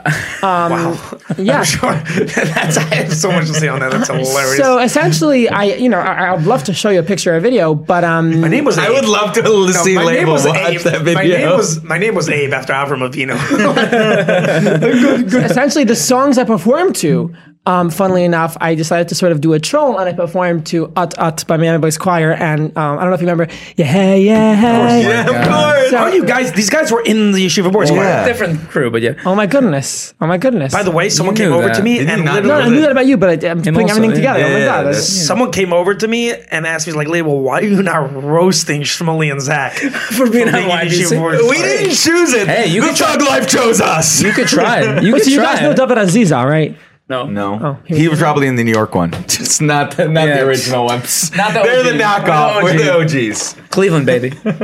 Okay, Rafi, we've brought up a lot of, like, I would say fiery, good, important topics, and I feel like I learned a lot, so I really appreciate that. But with all these interesting aspects about you, there's still the way I met you. The first thing I knew about you is the music, so I want to bring this back to music. You're a very busy man these days. You're actually famous amongst our little creative friend group as being kind of one of the more busier, just like constantly putting stuff out. You're a great manager of projects. Tell the people what you got going on right now. Oh, so right now I'm on a personal level. I'm working on getting two different EPs out. The Zach EP. I have 4 songs recorded with Zach. What's an EP? An EP is an album that's a small album. Okay, it's like a 4-song album. I have an EP with Zach and I have an EP with Erica, who's just one talented bitch. She's incredible. I did so much music with her, and she's just everything I've always wanted. She's super commercial, great vocalist. So yeah, fantastic. I have 2 EPs coming out. I have the Zach EP and I have the Erica EP. I also have my Concrete Jungle album, which is going to be coming out closer to the end of the year, as in the next one. And for those who don't know, not long ago, you put out your first album, which was called Paper July Town. 8th. Paper Towns came out on came July out in 8th. July, not that long ago. Where I was, that's the first time we worked together. I worked on a song. That's also the first time you worked with this girl, Erica. And Yes. now you're putting out EPs featuring 2 of the vocalists, just From songs, that. just so each one's gonna be 4 songs with 1 vocalist. Correct. Yeah, and I know we've already worked. I'm super excited. Dude, for our that. songs are so good. Come on, Zach, you're doing an EP with him, I just have you? 4 songs coming out. With Wow. Yeah, You're the vocalist? I am the vocalist. Zach for all is of the them. vocalist. Yeah. Boom. I Wow. maybe helped write 1 for a little bit, but for the most Yeah. part, I'm a Could hired you vocalist. guys work together? Boom. This guy, has a beautiful voice. Oh, yeah? Yeah. Well, me and Zach will jam after the pod. We need to have a jam. That'd be excellent. Let's have a clumsy. If you want to sing, I'll be if you wanna honest, I sing keep my songs, telling- I'd love to meet you. I keep telling 100%. Shmuley. Context. Hold on. I'm with it. I want Label to have a rap verse on one of your stuff. I keep telling Shmuley that he needs to put out more music. Like he needs someone to put him on the scene. And he has a beautiful voice. So I really think that if you do one song with him and you direct it, I think Shmuley, that could be I'll your visit end. my with it. studio. I'm with we'll it. see if we have aligned goals. I'm very busy right now. What do you charge an hour? Oh, for recording fees? Right now, my rate is $65 an hour just for studio work. In terms of productions, it depends on your project and so Right. on. And it has a range. Got it. Okay. So, okay, and then when can we expect that second album? So the Concrete Jungle album is going to be coming out, hopefully, if I can get it done, before the end of the year. Not this year, the next one. Unreal. Before the end of You have 2023. 3 projects you want to put out before the end of this year. No, he said End of next 2023. year. Before the end of 2023. The first 2 Oh. EPs are going to be coming out before I travel. I'm going to be doing a tour through Europe. When? November. This coming November, you're going to coming November. Europe? This is news to me. I Who, didn't know this. who are you going with? My good childhood friend, Ariel Bardea. Ariel Bodea. Cool. Bardea. He's excellent. So we're going together to Europe. We're going to go to like Spain and France and all that stuff. And then about 2 weeks later, I'm heading off to Israel for 2 weeks. How do you take off all this time when you have so much work? It's cold. I'm losing my mind. I'm actually losing my mind. Can you work remote? No, outside will not work on vacation ever. So what are you doing? Like, how do you just stop production for all these? I'm cramming. Right now, I literally sleep like 4 hours a night, and I am suffering. Right now, I am suffering. I'm totally burnt out. Thank you for making time for us in that Oh no! case. So I was so excited.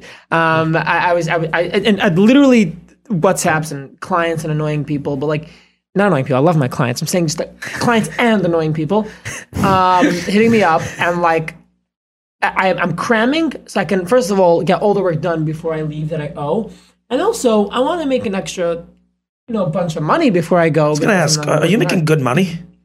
Yeah. By the way, 100%. It's a good question because you're in a space that not a I'll lot tell of you people why. are in. I'm asking for a reason, but answer the question first. I don't know what good money means. Yes, Okay. but I have bad spending habits, so I don't. Yeah. That's okay. That's problem, lifestyle inflation. No, I'm asking because from what Zach tells me, Zach tells me obviously that you're super talented and you're clearly working with all these people. Are you one of the more in-demand music producers right now? In terms of music production, not where I want to be yet. In terms of video production, yeah, gratefully, I have people waiting. Okay, just make sure you're charging well. I'm serious. Oh yeah, I'm expensive. You're not producing for like big names yet. Not yet. Not really. But you're filming the music videos. Actually, I don't know if I could talk about this yet, but I am currently doing a production for one big name. You're producing music for him. For like one of the top 3 Jewish artists. So that's big for you because that's new. It is. That's big. new. It is big. Dang. When's that happening? I don't know when it'll come out, but the track's so good. Yeah. Very, very good. So again, you have there's the video production, the filming, and the music production. Correct. Also, there's photography and graphic design on the side of that. Do you find that there's something that you can, any project you work on? Because again, someone can hire you and it's completely their vision, sort of. But like, have you ever kind of had to work on something and you're just like, God, I hate the choices Yes. this person's making. I don't like the song, but like, So I have a. without using names, of course. But I have a. Yeah. Sorry, what? One last question. Do you ever, not last question, I'm probably going to ask you more, but do you ever have a music production that you just hate the song and like, you're like, and you'll do it anyways? So no. Yes, I know. So largely, before I agree to any production, I listen to their demo, and if it's not for me, I'm like, not a bad song. I'm not the right producer. And when I'm feeling nice, I'll recommend them to someone who I think might fit. I think it would be such a disservice to myself to produce music I didn't like, But once I am doing a song I like, sometimes the vision for where it should go is not aligned where I think it should go. And because I am God, I know better. So I have this very hard problem. So what I have now is a intense revision policy where I'm happy to, at the end of the day, you're paying me like a good barber. It's your head I'm cutting. So if you want to look a certain way, I'll do it, but I will give you my professional opinion first. And secondly, I don't go back and forth. Jews have this thing where like you send them a bounce, like a version of the project, and they send it to their sister-in-law's niece, who's a graphic designer, and she shows it to her dog's nephew. It's like, stop. And then they give me revisions that they don't even understand because they're saying words that I know they don't know what they mean. And so I have a policy. First of all, you could show my stuff to one person, not more. Second of all, a revision is every time I need to open the software. You can give me a lot of edits, but if I have to sit there, this becomes a drag. I just charge them hourly, honestly, which I enjoy also. Right, I can imagine you enjoy doing that. Yeah. Wow. So you'll put out something though that. Oh, my name only goes on the gold standard stuff. Oh, a ton of work out there that I did that people don't know I did. because, so much. Because if you don't love something and you don't want to put your name 90%. on I am that, now so curious. Yeah. We're going to talk after the pod. Dude, when you scroll through WhatsApp and you see like this random esrig company that's giving like Shabbos candlelighting times, like I probably made it. You know what I mean? That you made it? So confused. Design- I do a ton of graphics that I You do not. graphic design as well? Yes. What don't you do?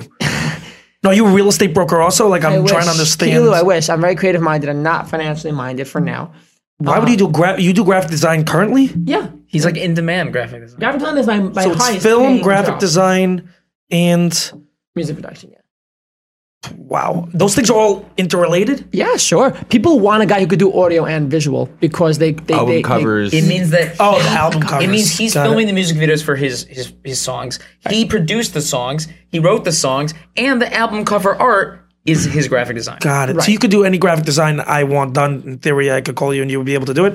Yes. Yes, Got I it. can. Okay, I'm just trying to He's understand. like looking at it. He's like, we can change this right now if you want. No, I'm happy to do that. We all need a photo shoot. I do. think I could give you a really good photo. You want to see my photos? I'll show you them after. I'm sure they're great. Yeah. Yeah, totally. I didn't realize you do the graphic design also. Wow, that's fascinating.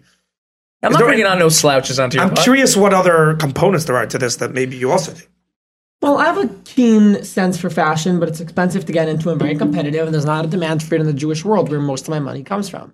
And so I don't bother doing When you that. say fashion, you mean Sewing garments. Sewing garments. I do know how to sew. I'm not a god of any such imagination, and I don't have a sewing machine, so my stitches are all done by hand. But I do like hem a lot of my garments, or I tend to buy things oversized because I can shape them to my body and like That's crazy. things like that. I do like fashion. do you when you say you like fashion, do you have I assume you have a creative mind for fashion in a sense I like where cars too, and he's like making cars. in the sense where you Everything want, he likes, he just where does. you want to Yeah. like you have an eye for fashion that there are things you want to create that don't exist yet? Or Yeah, like fashion is not style. That is a different thing. I don't think I'm particularly good at putting outfits together. Obviously, I have like that gay perk, but like fashion itself is couture. It's not streetwear. It is something different. It is art designs form. that other designers get inspiration from. So I don't know if you ever watched like a famous designer's fashion show. The stuff they're wearing, mostly to an average eye, looks like garbage. Right. Like why is she Yes. holding a head? Right. Like What the? you know what I mean? That was great. It's like Gucci or whatever. They have these fashion shows. Christian Dior. so what's your take on that? Balmain. But what that is for, essentially, these designers come up with these out-of-the-box designs, and then they host runways where representatives from every actual streetwear company are there, and they can, first of all, patent things, license things, buy things, get inspired from concepts. Meaning the fashion you wear, let's say that ruffle on your shirt, that might have been adapted, from layers and layers of someone's kind of crazy design. So they said that's how fashion. It's very elevates similar largely. to how car company. I used to be very into cars. Car companies will put out there are car shows, there are auto shows, and they will put out a crazy concept car. All brands do this, especially the supercar brands. And the car's like the most futuristic, crazy thing. You're like, they'll never make this, and it's like, no, they won't. conceptual. But that wheel design and that thing, it Interesting. does end up in cars. Exactly. That's so interesting. Wow. Okay. We're gonna have you stop talking because if you keep saying things you're good at, Yeah, like I'll be here for hours. Yeah, no, we could keep on going, but I think. But Rob, but knowing how busy of a man you are, like, really appreciate you coming on. It's a pleasure. Making time. It's really a pleasure. And by the way, Rafi's an actual fan of the pod. Definitely having you on again. Oh, I would love to. Definitely. And- Pleasure. No, you know those things like Rogan has, like. I'm Rogan, but aside from that, he has certain guests. Like Joey Diaz, like 4 or 5 times. So I'm just saying, He loves Mark Norman, Shane Gillis, and saying Ari Andrew Schaefer. Schultz. You know what I mean? yeah, there are certain people that have made multiple. But- Peterson's been on there a bunch of times. But you're dope. This has been dope. Thank you. Yeah. Really love Pleasure. this. Thank you so much. Okay, thank you, Rafi. Really. See you guys next episode, number 25. See you next Hell time. yeah. All right. Peace. Peace and love.